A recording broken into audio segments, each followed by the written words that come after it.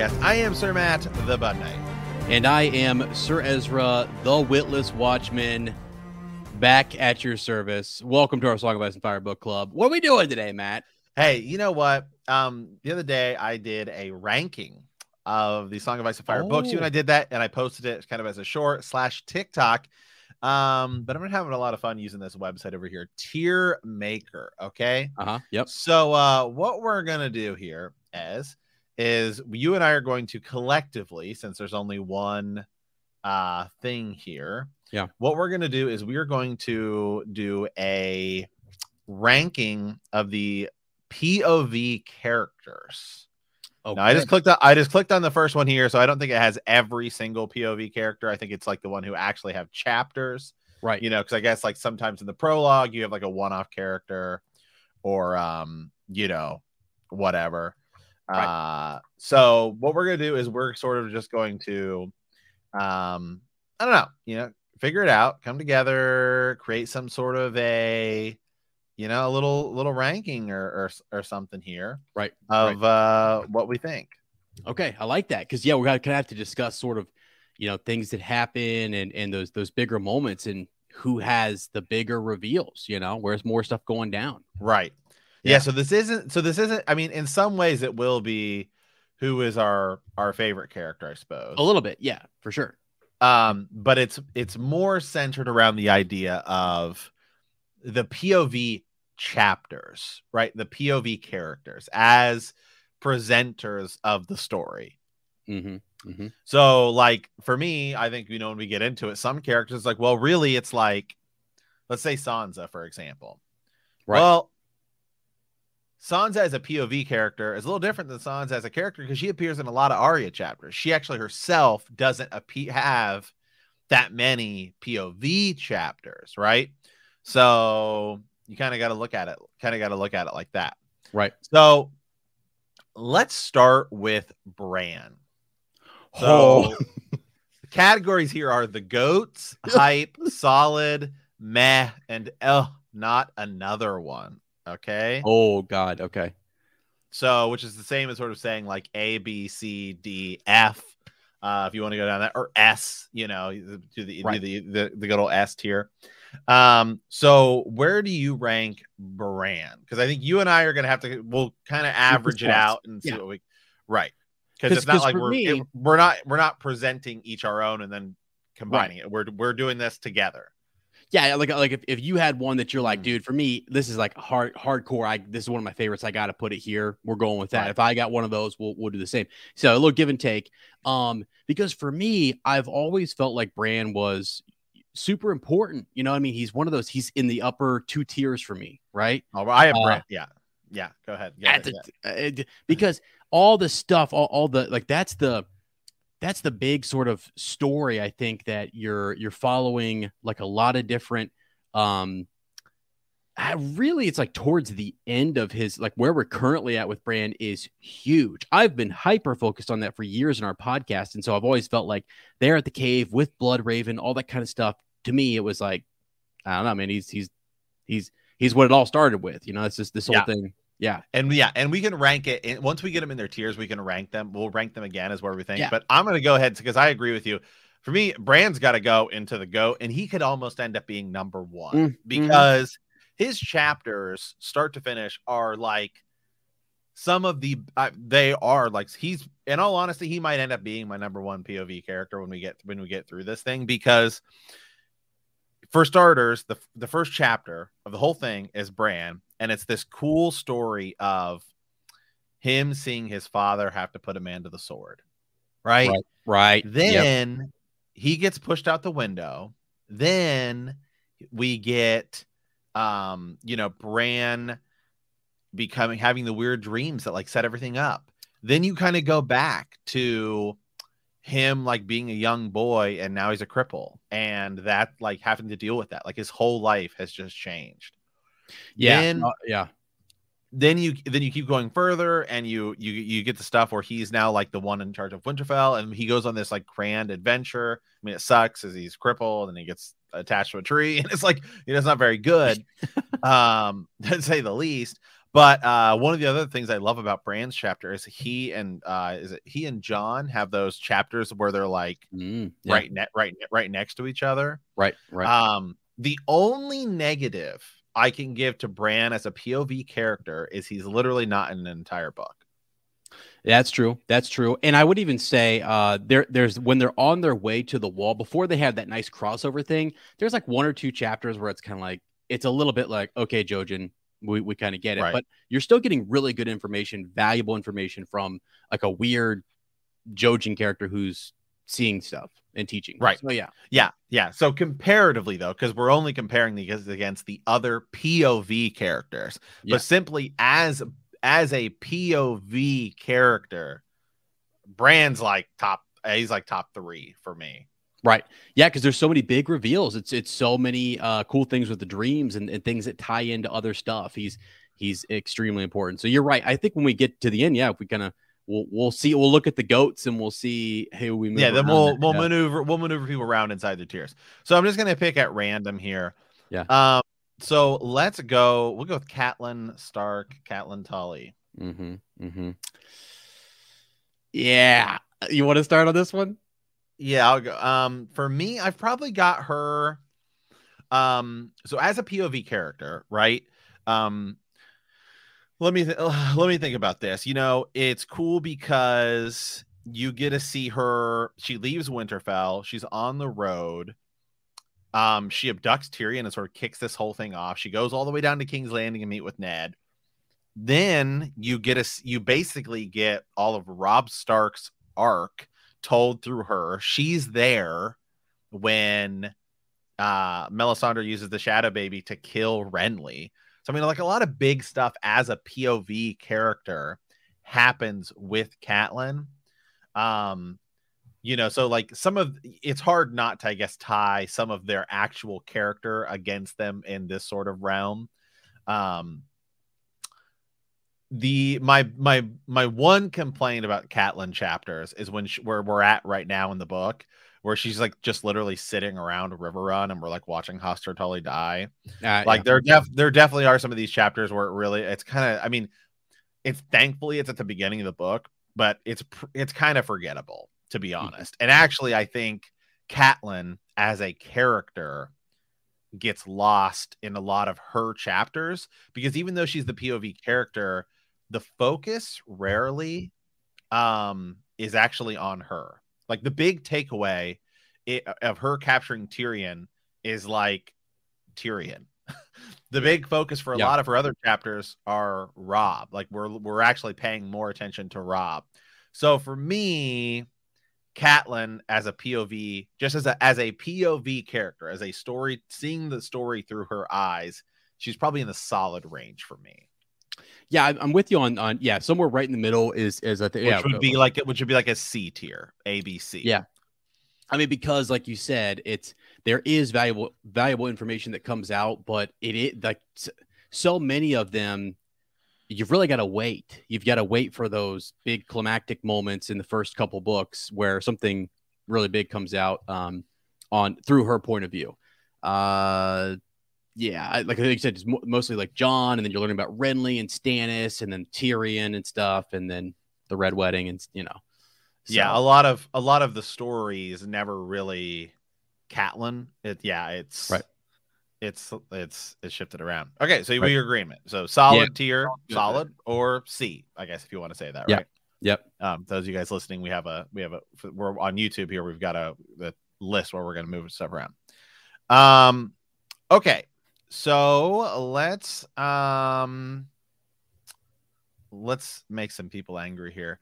Oh boy. Let's do Theon. Okay, so for Theon, this is where he said sometimes things bleed in where you're like, all right, I don't necessarily like Theon, and I always it's like you get that Iron Island stuff, and every time it's come up in our reread, I've just been like, God, Jiminy Christmas, like what are we doing back with another?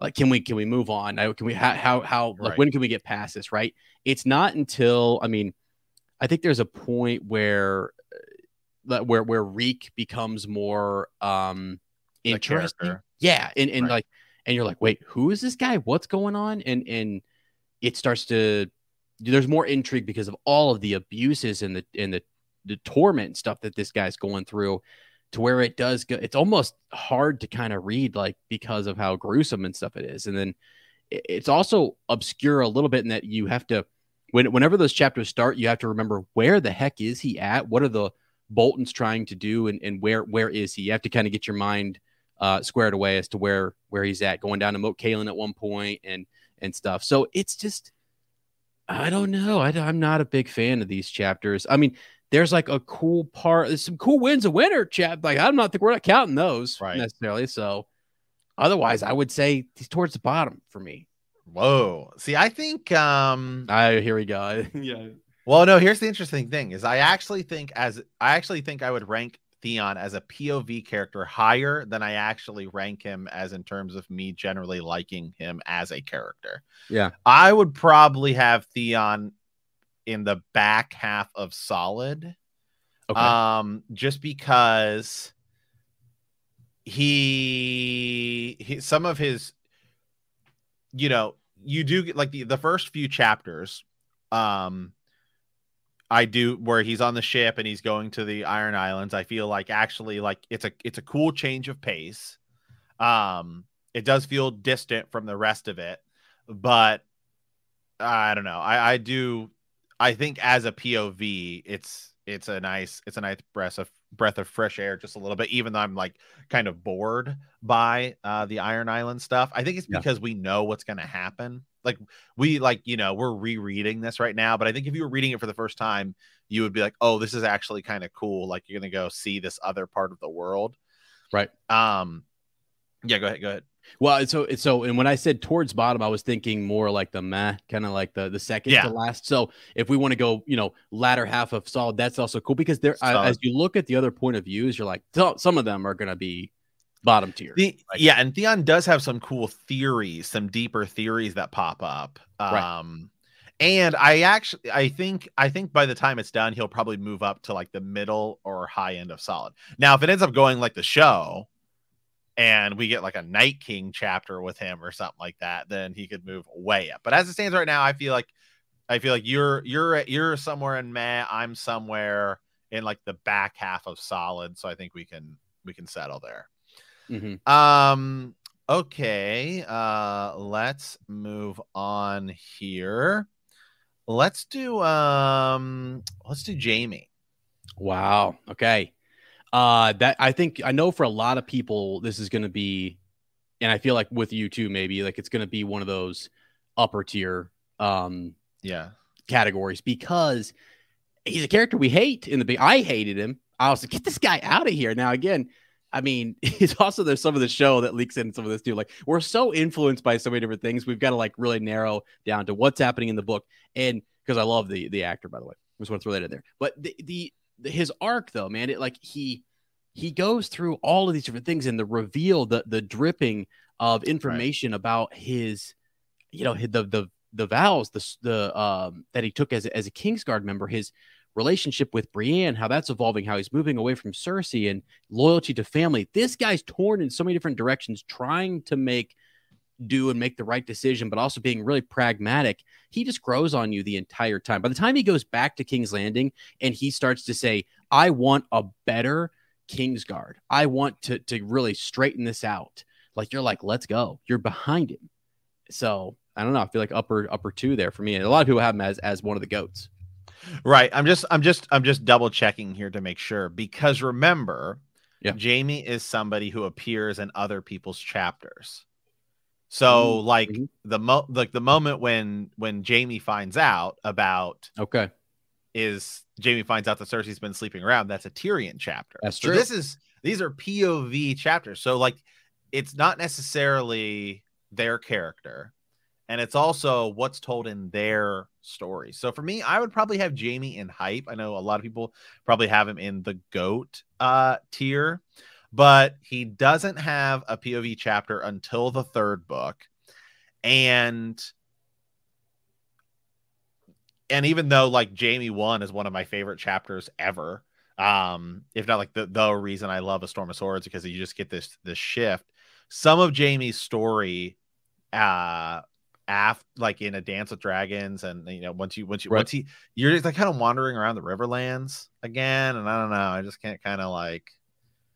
Oh yeah, I don't know. Yeah. It's you can tell it's sort of heating up, like it's going somewhere. Right. But yeah, it's sort of like, what is he doing out there? He's at the siege, and it's not. Yeah. So that you're like, oh, okay, cool. Yeah, and some of his moments actually happen in other people's chapters, right? Like when he attacks Ned Stark, that's obviously in a Ned chapter. Right. So that's kind of where I ding him just a little bit. And then a lot of the cool stuff of him as the Kingslayer, right? That's Catelyn chapters. That's not Jaime. That's not a Jaime POV chapter. So I have Jaime in probably the hype tier. Oh, wrong thing. But yeah, I think he just misses the ghost because he doesn't have one for me anyway. I mean, I think where are you at? Probably the same. Yeah. Well, and now that you said so you brought that's a really good point. Like the first 2 books, don't we learn about Jaime kind of through other characters? He doesn't have a chapter. Right. He doesn't have a chapter. Right. Yeah. So it's like, okay, that's a good point, because Tyrion, first of all, talk about GOAT tier, and we'll get there later. But like, I mean, we'll all the freaking that's where you do get kind of where I get lost sometimes. It's like, oh yeah, that was a Tyrion chapter where that information is dropped and stuff. Some cool stuff happening. So I'm with you on hype. I mean, and then we can argue about, at the end, is it at towards the front of hype or maybe back into GOAT? Yeah. Yep. Okay. Continuing on here. Let's do we'll do Arya. Okay. Here. Okay. So I think the positives for Arya, I think, are just so strong because she has chapters in all the books. You get tons of amazing storylines with her, and when you're starting, it's like her running around, you getting meeting with Jon, you get Needle. Let me see here. I just want to make sure I get this right because I'm looking at this. See, in a Game of Thrones, Sansa has more chapters than Arya in a Game of Thrones. But in a Clash of Kings, it's like totally no, so that's one where they kind of appear, quite a bit. Like Sansa appears a lot in Tyrion chapters. So like that's one of these things that sort of dings her. But then Arya really kind of moves on, and her story is pretty much isolated, where she's not really appearing in other people's chapters. So for me, I almost got to put her in the GOAT because she travels literally all over the place. You get so much development and world building in her chapters. I mean, we get Syrio Forel, you get training with him, you go and meet Jack and Hagar, then we're on the road with the Hound, then we go to Braavos. I mean, it's like all over the place. You get mysticism, there's so much stuff. Arya for me has got to be GOAT tier.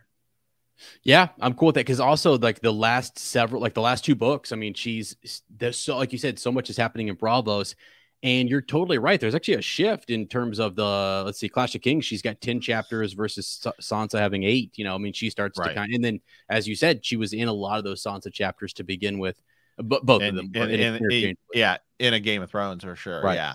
And so she's our eyes and ears in Harrenhal. She's our eyes and ears on the road with the Hound, at the end of the cross. I mean, so much. So right. And then when we're done, we'll sort of maneuver some stuff around here. Okay. Let's move on here. Let's do Davos. Wow. So I mean, okay. So in for me, like in A Dance with Dragons, all the stuff that I think you got 4 chapters there. Right. I mean, that's pretty cool stuff. Dealing with the Manderleys and then kind of all the negotiating for Stannis and stuff. And just along the way, he is somebody who is sort of I don't know, like he's the heart of like, if you like Stannis and you sort of like it's a different, I mean, we're not with the leader. We're not really with Stannis. We're with his right-hand man, and it's cool the way that you get that perspective where he's almost kind of bringing, I don't know, a whole different perspective. And he's bringing Stannis down. Like he's in conflict with Melisandre, who has powers and stuff. Right. And then he's just this smuggler, like, I don't know. He's such a likable guy. I don't know. How many chapters does he have? Let me see here. Total, not very many. In all honesty, he probably has. So he doesn't have any in a Game of Thrones. And a Clash of Kings, Davos has like 2 or 3. No, in a Clash of Kings, yeah, he has 3.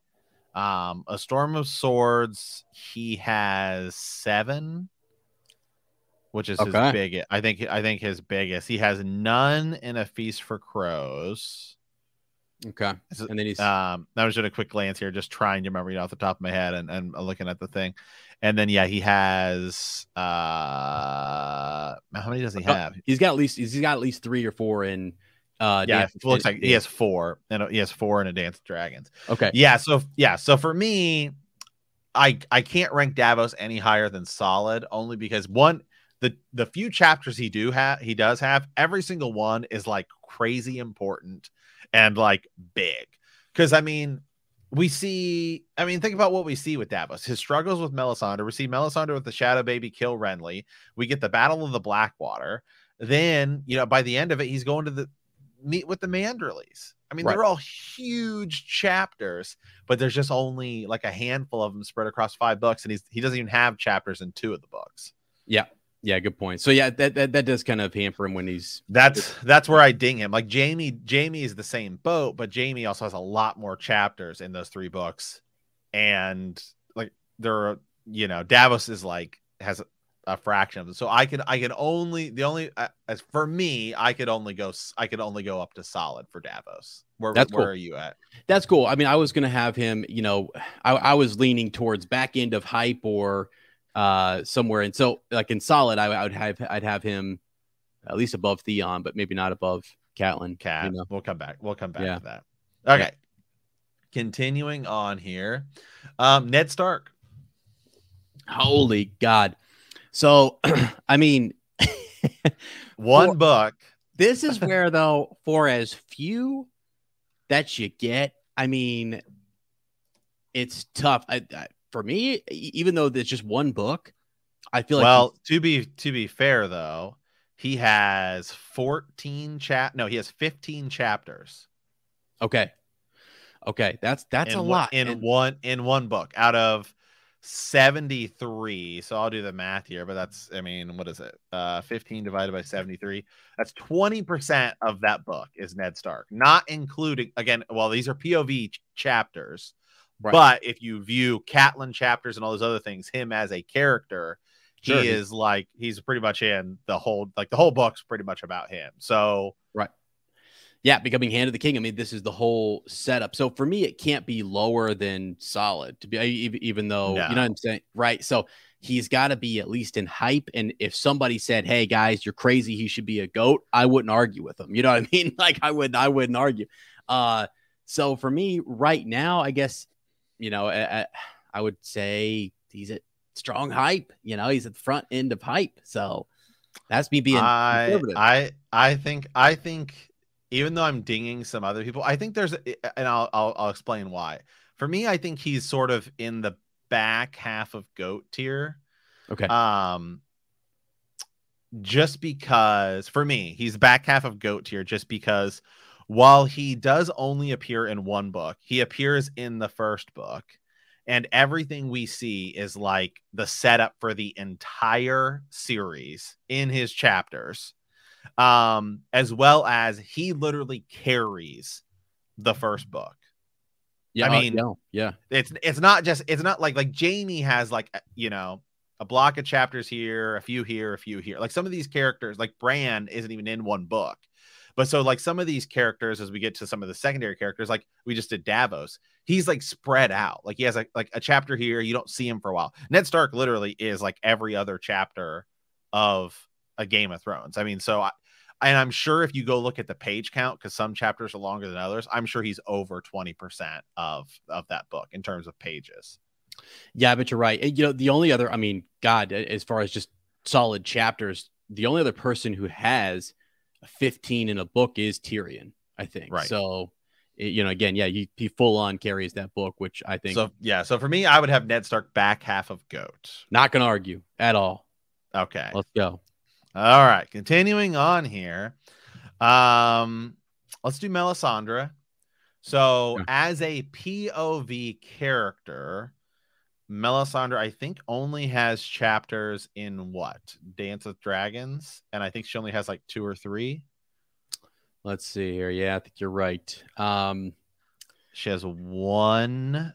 Does she only have 1 POV chapter? Yeah, she might. Yeah, I'm just looking here. Yeah, I think so.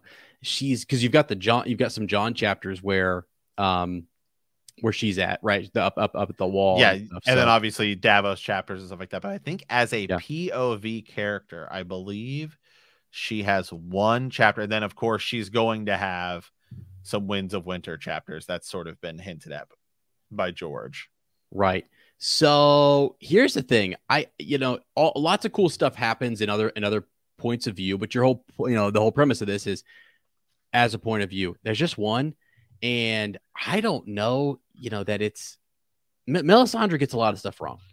Okay, she gets a lot of stuff wrong, and she's misinterpreting. She's not reading those flames right. I know people love her. I love her too.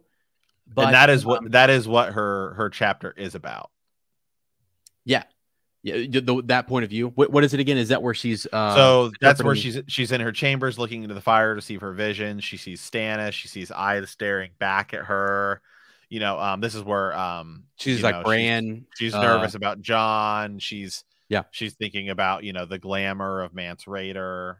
Right.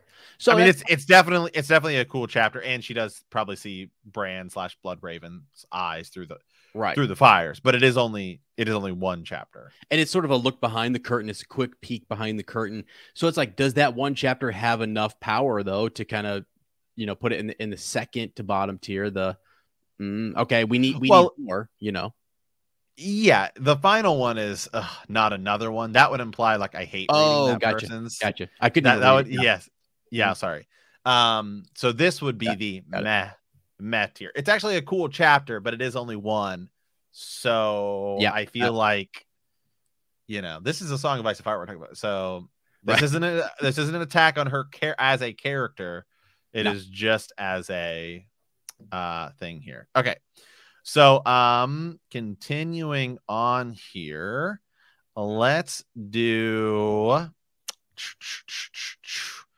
does Damphair has chapters? So that would be a win. Let me check here. Is that he is right, because that's where you get to, that's in A Dance with Dragons, right? It's like one of the ones where you have like they're the named chapters. Okay. Okay. Yeah. Okay. So, I mean, yeah, Aaron Greyjoy. Yeah. Younger brother of Aelin. The Drowned God. Okay. 2 chapters. Chapter. It says he has 2, I guess. In Feast for Crows, it says he's got, yeah. Oh, yes, he does. Yep. They're in the middle. They're in the middle of that's when they're doing like Kingsmoot and all that kind of stuff. Yeah. Right. I mean, I don't know. Again, those got kind of boring to me. I mean, honestly, there's so many names and they're world building, right? It's all about just building this stuff up. I get that it's setting up Euron Greyjoy, and that's going to be a big deal and everything later on, because we're looking at the, who's next up. What do we do after Balon? I just don't really think they're very fun. I don't know. To me, they're bogged down with a lot of names, a lot of houses from that region, which is good for that region and important. But yeah. I just put them in the bottom tier. Yeah, because I'm not even that interested. So somebody's got to be bottom tier, and that's where he's now. Okay. Continuing on here, Areo Hotah. Okay, Hotah. So, that would be. That's a late. He's 1 chapter in A Dance with Dragons, right? Yes. I've always liked him as a character. I'm not so sure that like he's around for a lot of what's going on with the Martells and the plotting and all that kind of stuff. But I mean, he's present at the feast where Sir Balon Swan of the Kingsguard shows up, Prince Doran. I don't know if that's exactly that. I think that is that 1 point of view chapter that he has there, and Dance is what I'm thinking of. So I don't know. I mean, they're still just kind of scheming and setting up stuff there. I know like the stuff with I'm trying to remember what is that? What chapter is that? The name of it, man. It's like another one of the Dance of Dragons chapters. I always have to go back and look. The Watcher, you've got. Let's see, he's in or the Queen Maker. Let me see. I think you're right because the Queen's Guard is. There's also, let's see, chapter 2, Captain of the Guard. Because all of the Barristan chapters are also like that type of a thing too. Let me go look here. Yeah, I think he's. No, it's sorry, it's a feast for crows. Yeah, it's the captain of the guards. Yeah, right. So he's at the Water Gardens there, and it's when I mean, really, they're talking about everything that's going on with like Lady Nim, Dorne. Yeah. So really, again, just kind of setting up there. Cool character, but I don't know in his point of view as a POV, right? Yeah, so he gets bottom tier. Somebody's got to. Yeah, somebody's got to sit there. All right, here we go. Continuing on here, Barristan Selmy. So Barristan Selmy, again, he has chapters. He has a handful of chapters, but they're all called like different things. He doesn't have direct. I don't think there's direct Barristan chapters. It's like the Queen's Guard, and right. Then I think is it the Queen's Prize? No, that's not it. But I know the Queen's Guard is one. Yeah, he's got a couple here. Yeah, what are they? Is it the Merchant's Man? No, that's Quentin Martell. Let's see the target now. The Spurned Suitor. Is that a dance chapter 60? I don't know if that's the Wayward Blade is an Asha one. I always see this is the thing. This is what ticks me off. Yeah, is that they're called? They're all called different things. I gotta go through and I gotta look. Yeah, let me see here. Oh, there is. Good God. So, I forgot that. Well, I mean, I just looked up one where he was mentioned and it's a Quentin Martell one. That was the right. Yeah, they're in a lot. They're in a lot of these. Yeah. So the Queen's. So yeah. So he might only have two. He might have the Queen's Hand. No. Well, this is the easier way to do it. I'm done. No. So he has a handful. So he has the Queen's Guard, the Discarded Knight, the King Breaker, the Queen's Hand, and then there is one in Winds of Winter. Yeah. So yeah, for me, I'm probably gonna have Barristan as the thing though is actually it was a good thing I pulled through that just because a lot of the stories that Barristan tells in his chapters are the ones about like Rhaegar and stuff like that. Like if I had been a better knight and stuff like that. So they end up actually sort of serving as Daenerys chapters, just sort of like a different POV, which does help Daenerys. Because like my only criticism of Daenerys chapters is that early on it feels so out of place. Because it's like the only thing happening pretty much outside of Westeros. Like Jon is on the wall and we're dealing with it. Feels like that should be its own thing, but it feels way less separate than Daenerys, who's like completely over in Essos. So I've probably got Barristan high end of meh. Yeah. As a POV character. Right. You're right. Because there's the point where he's talking about Prince Rhaegar and his love for Lyanna and thousands died for it and all. He talks about the Blackfires a little bit and he kind of gives her some history and helps her kind of know a bit more about what went down. Really. You know what I mean? He's more of a storyteller and fill in the gap for Daenerys. It's almost like he's a companion.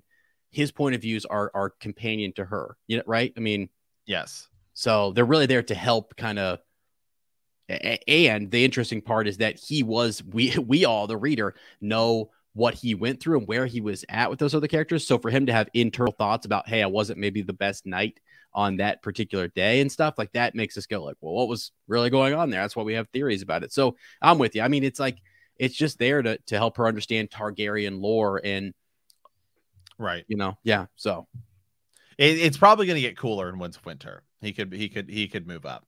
Right. All right. Let's keep knocking out some of the people who we know are sort of lower tier here. So let's do Jon Connington, who Jon Connington himself doesn't actually have that many chapters. Yeah. He's another one of those characters. Well, really, John Connington is in a lot of Tyrion chapters. Let's see. He has 2 chapters. Yeah, the Exiled He Lord. has the Lost Lord and the Griffin Reborn. Okay. Yeah, I mean, his first chapter is sort of a backstory talking about the Battle of the Bells, the Stony Sept, so like Robert's Rebellion stuff. And then this is where you kind of get like his plan of what the deal, and then we find out he has grayscale. Then you go to the Griffin Reborn. He's been infected with grayscale. He's landed at Cape Wrath in Westeros, right? And then we're going to be moving to they plan on taking Storm's End, right? Again, he provides a lot of context and understanding about like this other subplot that's going on with young Griffin and everything, and what happened with Rhaegar, and more tying back into Robert's Rebellion and maybe Targaryens who might be loyal to either Dany or young Griff. But other than that, I mean, I want more. Yep, right. Yeah, that's the thing. Yeah, there's only 2 chapters, so it's just hard. It's hard. So we have him in the meh category, right, which would be the D category. The people listening on the podcast, because they can't see it. Yeah, it's not that his chapters are bad or anything. It's just hard. It's hard to ranking. It's hard. There's no way I could put him above, say, Theon. With 2 chapters, no matter how cool they are. Right. Okay. Continuing on, let's do Victorian Greyjoy. Oh, Victorian Greyjoy. Let me think. Here's another guy who has some really cool chapter. Yeah, who has some really cool stuff, but doesn't have very many. Obviously, you get him and Euron's back and forth, and then his arm, gets all jacked up.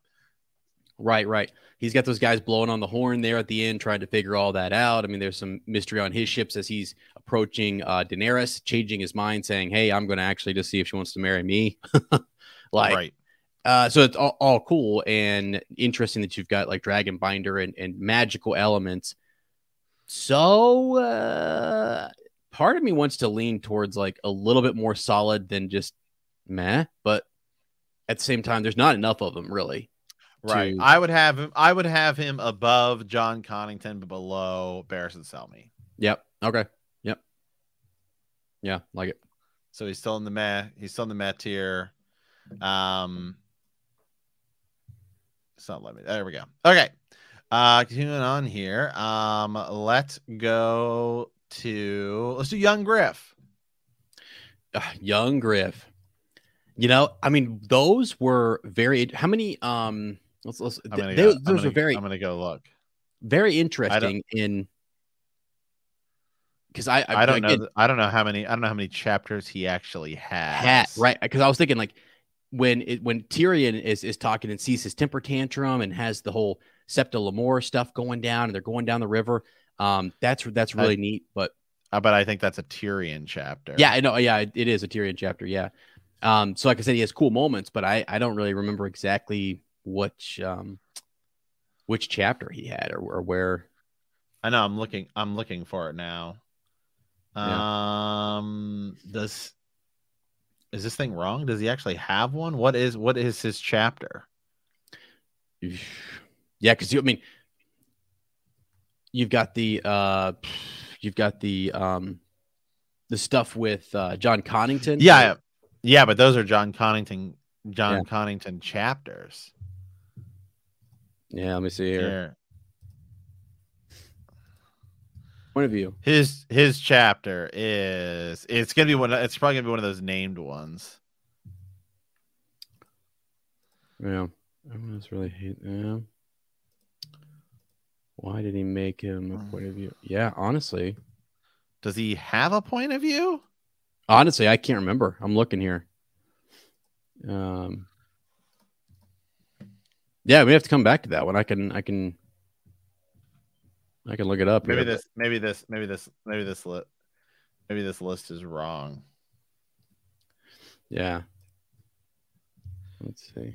No, I think this list is wrong. I don't think he does. Good Lord. Isn't that and if he does, like it's probably one of those names. Like I honestly can't remember, because isn't there a? Let me think here. No, and the Winds Winter leak chapters, I haven't read them all, but or you know what? Maybe this picture. The picture's so small. Is that supposed to be Ariane Martell or Quentin? That's what I mean. I think it's supposed to be Quentin Martell. Okay, that makes. Okay. I was like, because I knew Quentin Martell does have a few chapters. They don't end well. Yeah. Yeah. I think that's who it is. Actually, I think I was just blind there because these are just profile pictures for those of you guys listening that. It's on this tier maker website where they just do it all for you. As soon as you said it, I started rolling through. I was like, where? I know. I was like, Young Griff. I was like, does he have one? No, yeah, you're right. It's all Tyrion. Okay, so Quentin Martell, right? Obviously, he has this chapter where he basically gets roasted by a dragon, trying to go proclaim himself to be. He gets toasted, buddy. I mean, he tries, poor Quentin, right? He goes in there and so, I mean, the cool thing is like some theories come out of that where people think, they're not very good theory. There is no real good theory with him. Some people think he's the tattered prince and that he's still alive. He's out doing his thing, but his whole arc is. I know. Can we even put him in the ad, not another one? Because we know he's not getting one. Right. Yeah. I guess if we got one, we'd be like, oh, geez, seriously, Okay, all right, continuing on. Ariane Martell. Yeah, okay. So I've actually always liked that plot, where the Dorne plot. Yeah, and just where she's trying to with Myrcella, the whole idea that you can put a woman on the throne, and that in Dorne they kind of support that idea. I think that's pretty neat. And then later on, I mean, this is the crazy thing is where, and I know we're not talking really Winds of Winter chapters, but some of her more intriguing chapters and more of the intriguing Winds of Winter chapters were her and her going and seeking out young Griff and trying to make an alliance, because we sort of know what happens to Quentin. We know that didn't work out. And to hear her kind of reflect on, dad seemed to kind of support him over me. And now I'm like the second sort of like the afterthought, but we know like he's dead and you're really all he's got. It's weird because of the context of the other stuff, but right now I don't really know that it's something that has dropped a lot of big bombshell revelations. Yeah, I mean, so the two official chapters are A Feast for Crows, the Queen Maker, and then the Princess in the Tower. If you don't include Winds of Winter, because we don't know those have all been changed. It's just kind of a lot of planning. You do get some of the Dorne backstory, what the plan is going to be, but they begin, she's planning on telling Marcel that we're going to crown Myrcella. So yeah, fortunately, not really sort of a lot happens in those chapters, just sort of setting stuff up. So for me, I want more, but I'm going to have her in the meh category. Yeah, so we're going to get more in Winds of Winter, and I think she in theory could move up. But again, I hold the solid tier pretty good, because I mean, I can't say that Ariane Martell is going to eclipse Catelyn Stark. I mean, that's quite a bit. Okay, Asha Greyjoy, same thing. She's got a lot where they're all sorts of named chapters. Yeah. She does try to go rescue Theon. That does not go very well. Right. Yeah. And what's weird is, I mean, sometimes it's tough for me to go back through and think about all the individual point of view chapters, because as her chapters. Right. Yeah. Just like I did with young Griff, I'm thinking, we know the stories and we know their plots, but to remember who it's being told by, which is something you've always brought up, is super important. Anyway, because she, again, it sort of feels a lot like her uncle in that. Right. You're just getting a lot more of the names and understanding that region. And right. Yeah. Her first chapter, the Kraken's daughter, she's at the 10 Towers, right? We're getting ready to do the King's Moot. Then she's in the Wayward Blade, which is, the Wayward Blade is in A Dance with Dragons. They're just sort of wandering around. They're in Deepwood Motte. Like, not really sort of a lot happens. You get to the King's Prize. Stannis hosts as far as Deepwood Motte. Asha's chained and carried in the back of a baggage train. Sandon means to bring her to Winterfell to show off the Kraken's daughter as his captive. She bent her knee at Deepwood Motte. Let me see. Yeah. She was moving on. We have the sacrifice, which is her final one, where she's just a she's a prisoner of Stannis. Okay. Yeah, to me, I'm not real impressed with a lot of her. I don't know. Just not. I don't know. It was into like somewhere in the middle or upper, I guess, of meh tier. Okay. Yeah. Yeah. Okay, who do we have here? Who's the other Martell that has chapters? Doran Martell. Let me see here. Let me look at the thing you're clicking on. This one right here. That one there. Oh, hold on a second. Is that what's his name? The King? Is that a Kingsguard member? No. Who is that guy? Let me just look through here. God dang you at Dance with Dragons. I know. All the named characters here. Let's just continue looking. Victoria Greyjoy, John Connington, Quentin Martell, who we already covered.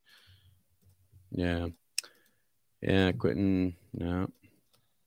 Because I feel like that's where, that's is that Ariane? And no, you know what?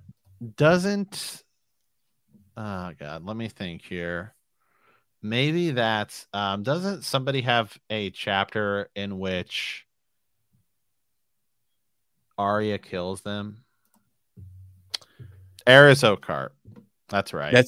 So yeah, so the girl leaning on him though is Ariana, right? I think so, yeah. Yeah, because they kind of have like a little bit of a love. And so what is that chapter called though? Is it It is one chapter, that's right. The Soiled Knight. It's in A Feast for Crows. So that's not what I was thinking. Oh, Soiled Knight. I was looking Yeah. Okay. Sorry, I was thinking too. No, I was thinking, does there a chapter? No.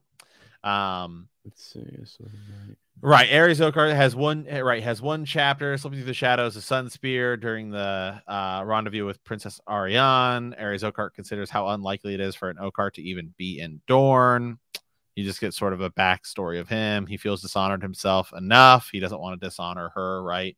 After their passion is sort of done. The conversation moves. They talk about Criston Cole a little bit. Yeah, that's kind of cool. Ariane reminds Aerys that in Dorne, the eldest child rules. So they're sort of just doing some plotting. Right. And that's really about it. That's it. Yeah, he's down there. Isn't that crazy that he's just got like the one though, and it's like right. So it's like that should have been an Ariane chapter, and then she could move maybe a little higher. So yeah. Okay. All right. Well, continuing on here. Now we're into the big hitters. Nothing but the big hitters left. Brienne.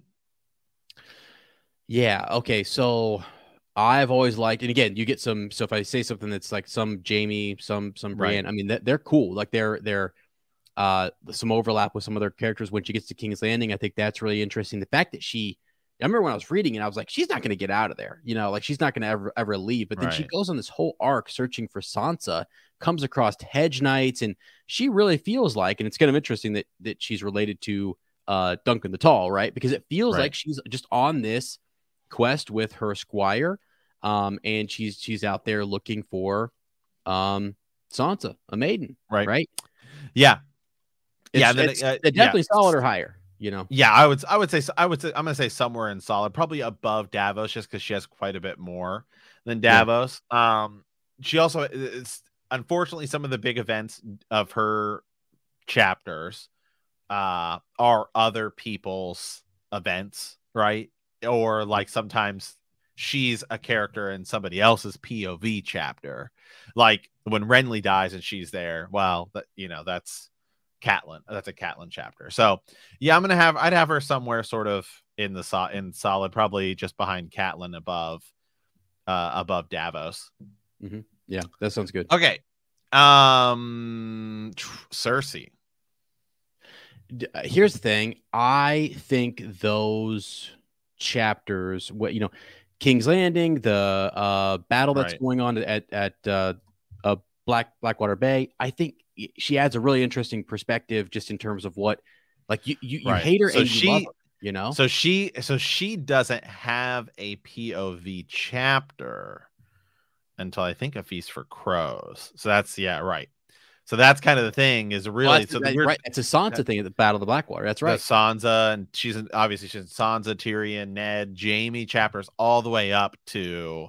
It's so crazy, Matt, because she's actually talking to Sansa. Right. It really, Cersei talks probably more than Sansa does in that chapter about what they're gonna do and everything until Sansa, like at the very end. But that's crazy, man. That is crazy. So yeah. I mean, I would actually I would have her, even though she appears in one less book as a POV character than Jaime, I would have her above Jaime. I would have her because even the problem is as a POV character is for this particular thing is that she doesn't appear until the last 2 books. But if we can give Ned Stark, I mean, I gotta know, he carries literally a book on his shoulders without a head at the end. But I would say she is like the top of hype going into GOAT tier, but I would ding her a little bit only because she appears in 2 books. Now, towards the end of the thing, once we get Winds of Winter and she has a lot more chapters, she's probably going to move up into GOAT tier because then she'll be in at least 3 books. Yeah, where do you have her at right now? At the top of hype. Which is B. Which is cool considering this. I want people listening and watching to think about this again.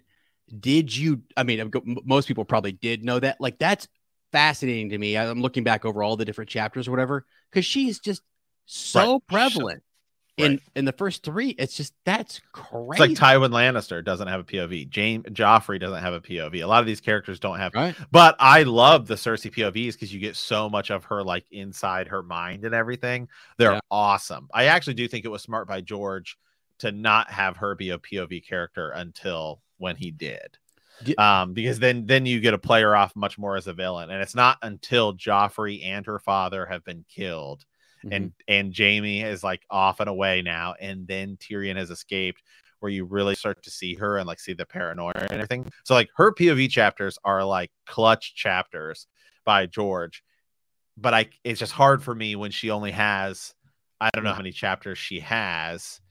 Let's see, Feast for Crows, Cersei has 10, and then in A Dance with Dragons, Cersei has 2. So that's less chapters that Ned Stark has in 1 book. She has in 2, and they're so spread out. And like, she appears in a lot of stuff, but it's hard for it. This is all POV, so you can't credit her for the things that happen in other people's chapters. Yeah, it just a quick sidebar here, because this is a fascinating conversation. We've never done this before. We've never looked at these before, but you've actually made me think of something. It's like almost the way in which and this is probably obvious to a lot of people, but like the way in which he sort of makes you hate a character in the beginning without a POV. And then once you give them a POV, we start to go, okay, they got a lot going on. They're dealing with a lot because we're in their mind thinking about the stuff they're thinking about. Genius. Just genius. Well, that's what's so interesting. I think we can just move on to him. Tyrion, because when you first meet Tyrion, you've met, it's like one of the first things, we first meet these Lannister people, and it's like, okay, something's up, something's weird. We're hearing all these backstory things, but then Tyrion seems to be an okay guy. Yeah, for sure he does. I think he has I don't know if I have a full breakdown. Tyrion might have the most chapters of anyone. I think he does. Yeah, I think he's got to be up there at the top, because Tyrion has 9 in A Game of Thrones, 11 in Then Tyrion has 15 in A Clash of Kings. He's definitely number 1. He then has, let's see, he has 11 in Storm of Swords. Tyrion has no chapters in A Feast for Crows. Okay. And then he has 12 in Dance with Dragons, because it's like, split.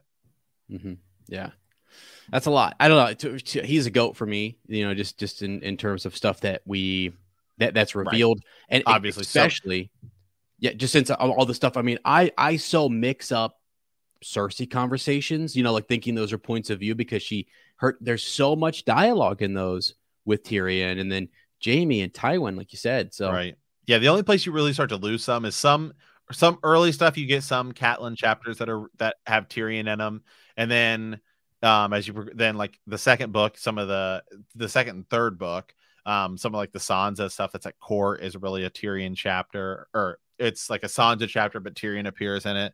But Tyrion he's so important across the board every time you see him. I have him right now. I don't know. I think you could actually probably put him above Bran. Yeah. I'd be okay with that. Tyrion's our number one right now. Yeah, the cool thing about Bran is the big mystic sort of stuff or whatever, but Tyrion is in everything. He is in the thick of everything. So I feel like it's hard. And Bran is also a kid, and so you have to sort of view some things through his eyes. Right. Okay. Continuing on, let's do Samwell Tarly. Okay. Wow. So it's Feast for Crows is what I'm thinking about. Sam does get a few chapters. He gets 4 chapters in A Storm of Swords. Okay. He then gets 5 chapters in A Feast for Crows, and I think that is it. Does he have any Dance with Dragons? No, because I think it's one of those things where it's like the way Feast and Dance work is like Jon has no chapters in A Feast. Sam had no chapters in A Dance Dragons, but I think like if you go and read it, like Jon 1 and Sam 1 of A Feast for Crows and A Dance of Dragons, like they're each respective chapter. It's like this, like when they have that conversation of like I'm sending you, but it's like the only time you really get like you know like the same conversation into things, which is kind of cool. So Sam has about like 8 or 9 chapters across 2 books. Yeah, I think the cool thing with him, I mean, Sam the Slayer, first of all. 10. Yes, Sam has 10. He has 10 total chapters. He has the Horn of Winter. Okay. He was talking to Maester Aemon. Does he get that? Does he get that in his own POV chapter? Or is that somebody else's? It might be somebody else's, but I'm just going over why it's cool.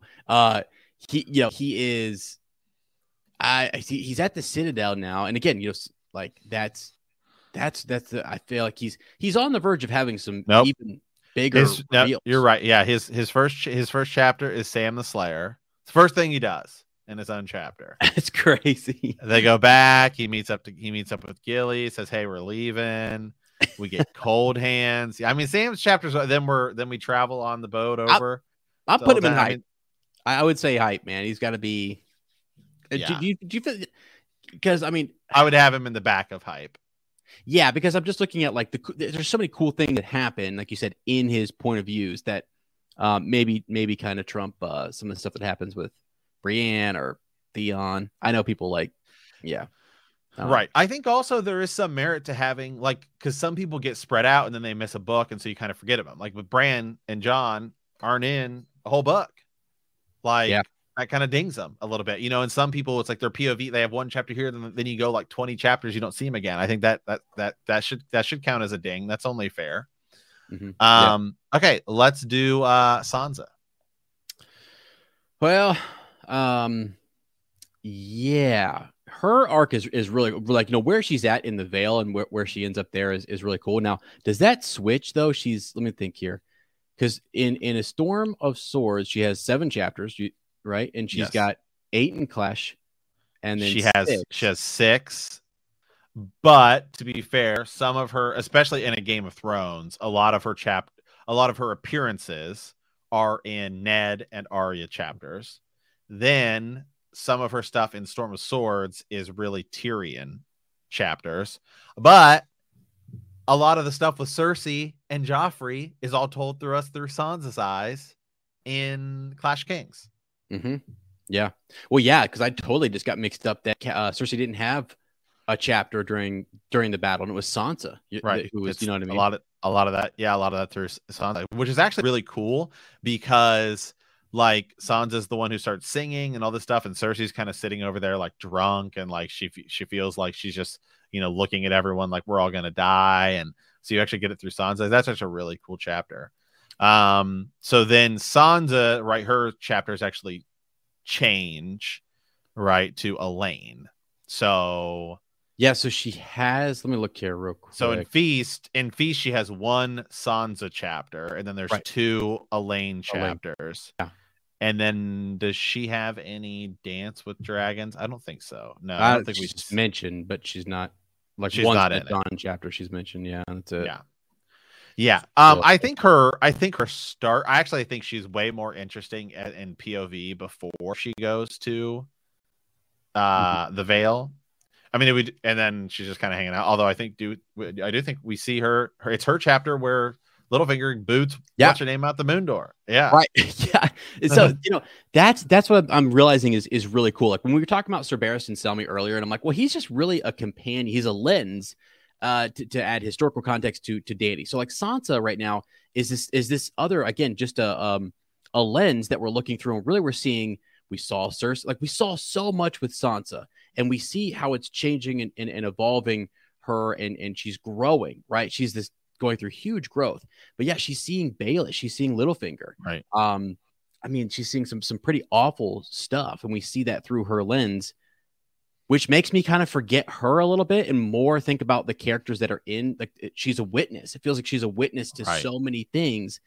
But yeah. But I don't know. We do see a lot of things. through her eyes and her perspective. I mean, and it's all horrible. She's a witness to all terrible stuff. And she's a victim of terrible stuff. And we do see that in her eyes. Like when Joffrey makes her look at Ned Stark's head and she's considering pushing Joffrey off the edge, right, and stuff. So for me, Sansa is either like, I would put her above Cersei and Jaime. She's either bottom of GOAT because Arya just has way more stuff. And it's like a sort of better storyline that's like Arya focused, where you see it through her eyes. She's either bottom of GOAT tier or top of hype tier. And knowing who we have left, I feel like Sansa, who I actually love as a character, top hype. Top hype. I want to put her higher, but I feel like in fairness, I feel like in fairness, she is top hype, which is, B tier. Yeah. Let me just say, I think, too, again, this is our kind of, Matt and I talking this is through. Their POV. Right. It's their POV. And then what do we think is cool, like a cool reveal in that POV? See, I kind of prioritize the magical element. So anytime that happens, I'm like, oh yeah, just up it. But if you're into the political stuff and the Baelish and the back, all the backstabbing and the horror stuff, Sansa would be your GOAT. So I'm kind of with, if people want to go either way on that, it depends on what you like coming out of those. She'll finish in GOAT tier. Yeah. Yeah. When the series finishes, she'll be in GOAT tier. Oh yeah. I'm with you on that. This is just as of where we stand right now. Yeah. Okay. Which leaves two left. Let's do Jon and then Daenerys. So Jon Snow. I mean, obviously, I don't even know that we have to go into it very much, but it's obviously GOAT tier. Obviously GOAT tier. The real question is where. Yeah, because man, I mean, we know Daenerys is GOAT tier too. We might as well just go ahead and say it. Yeah, they're both because now it's really about organizing the GOAT tier. The GOAT tier. Right.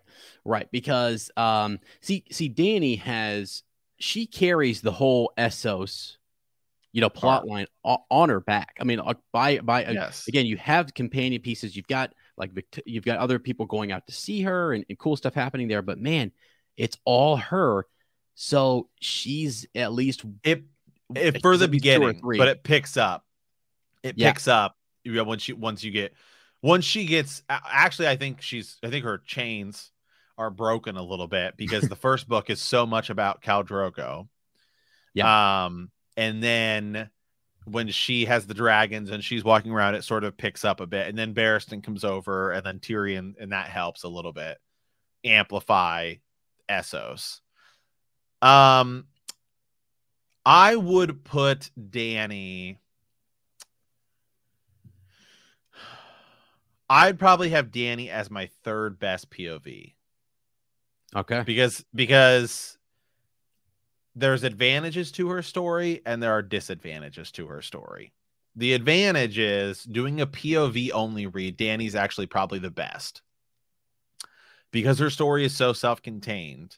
The problem with it in the rest of the chapters is sometimes it feels lost and out there, and her chapters are absurdly long compared to the chapters around it. And so it's like you're just marching along, and it's like we're all in Westeros, and then you hit a Dany chapter, and it's like, okay, we just went through like 5 chapters that were like 20 minutes long, and now we have one that's like an hour and a half long. And I feel like sometimes just because of the way he organizes the chapters, it actually hurts her a little bit, where she would actually benefit from 2 chapters that are shorter than 1 mega chapter, because it ends up making it feel more out of place in the story. But having said that, the plus side is it's all awesome stuff that's happening. There's like never a dull moment in a Dany chapter. Everything feels grand and epic, and I love that you get her inner monologue the entire time.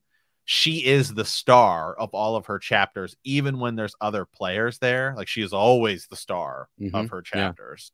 Right. There's mysticism and like political drama. Right. Yep. No, I'm with you. She's got to be in the top 3, if not, like you said, like 2 or 3 or whatever. So I'm 100%. The only reason I would ding her below Tyrion is because she's like the only thing in Essos, and it feels lost sometimes when you're reading the book start to finish. Yeah, I get you. What's interesting too is a lot of these ones at the top are ones that kind of you can do a really good point of view read on their own, and they kind of really, absolutely, stand. Because Jon, I would move Jon further over at like 3 or something. I got him at 2. For me, Jon's my number 1, but this is a list for you and I. This is our list. You and I are deciding. It's not just me here. I would say, for me, Jon is if I'm going to go back and read anybody's point of view start to finish, it's Jon's. Okay, and he's actually the most recent one so the 2 that I've done most recently were literally Dany and then Jon, and I thoroughly, and I want to go back and forth and do them again because they're that good. So to me, they almost might be, it might be Tyrion, and then you could either go Jon, Dany. So you would have Tyrion at number 1. Oh yeah, I think I would have Tyrion at number 1 because I feel like if you can go, because if you go through the whole. It's crazy, but like he has so many chapters.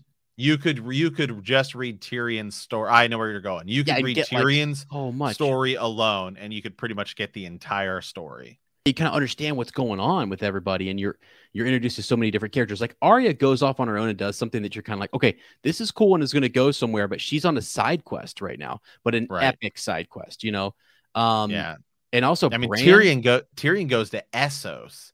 And you still don't feel like you've missed a beat. I mean, GZ Cow, dude. He's so diverse because when he's over there, we're talking about young Griffin, John Connington, and I'm going like, oh yeah, that's still through his lens. Like he sees so many different players that Dany sees. Then we know where he's going to go. In regards to he's right there with Dany. I mean, it's those 2 are so close, and it's like Jon is still over like at the wall. But Tyrion is now caught up to where Dany is. So those are like, it's fascinating. That's almost gone full circle, Yeah, they have this other one here, which I'm just going to put in solids. And I think we can count that as prologues and epilogues, which are all freaking sick, but they're all only 1 chapter. I could put it in hype, but there's only, it's like 1 per book. But they do set the stage, and they're freaking all awesome. Yeah, it's cool. So now let's take our look at our list. So from start to finish, we have in the GOAT tier, which is greatest of all time, right? Or A tier.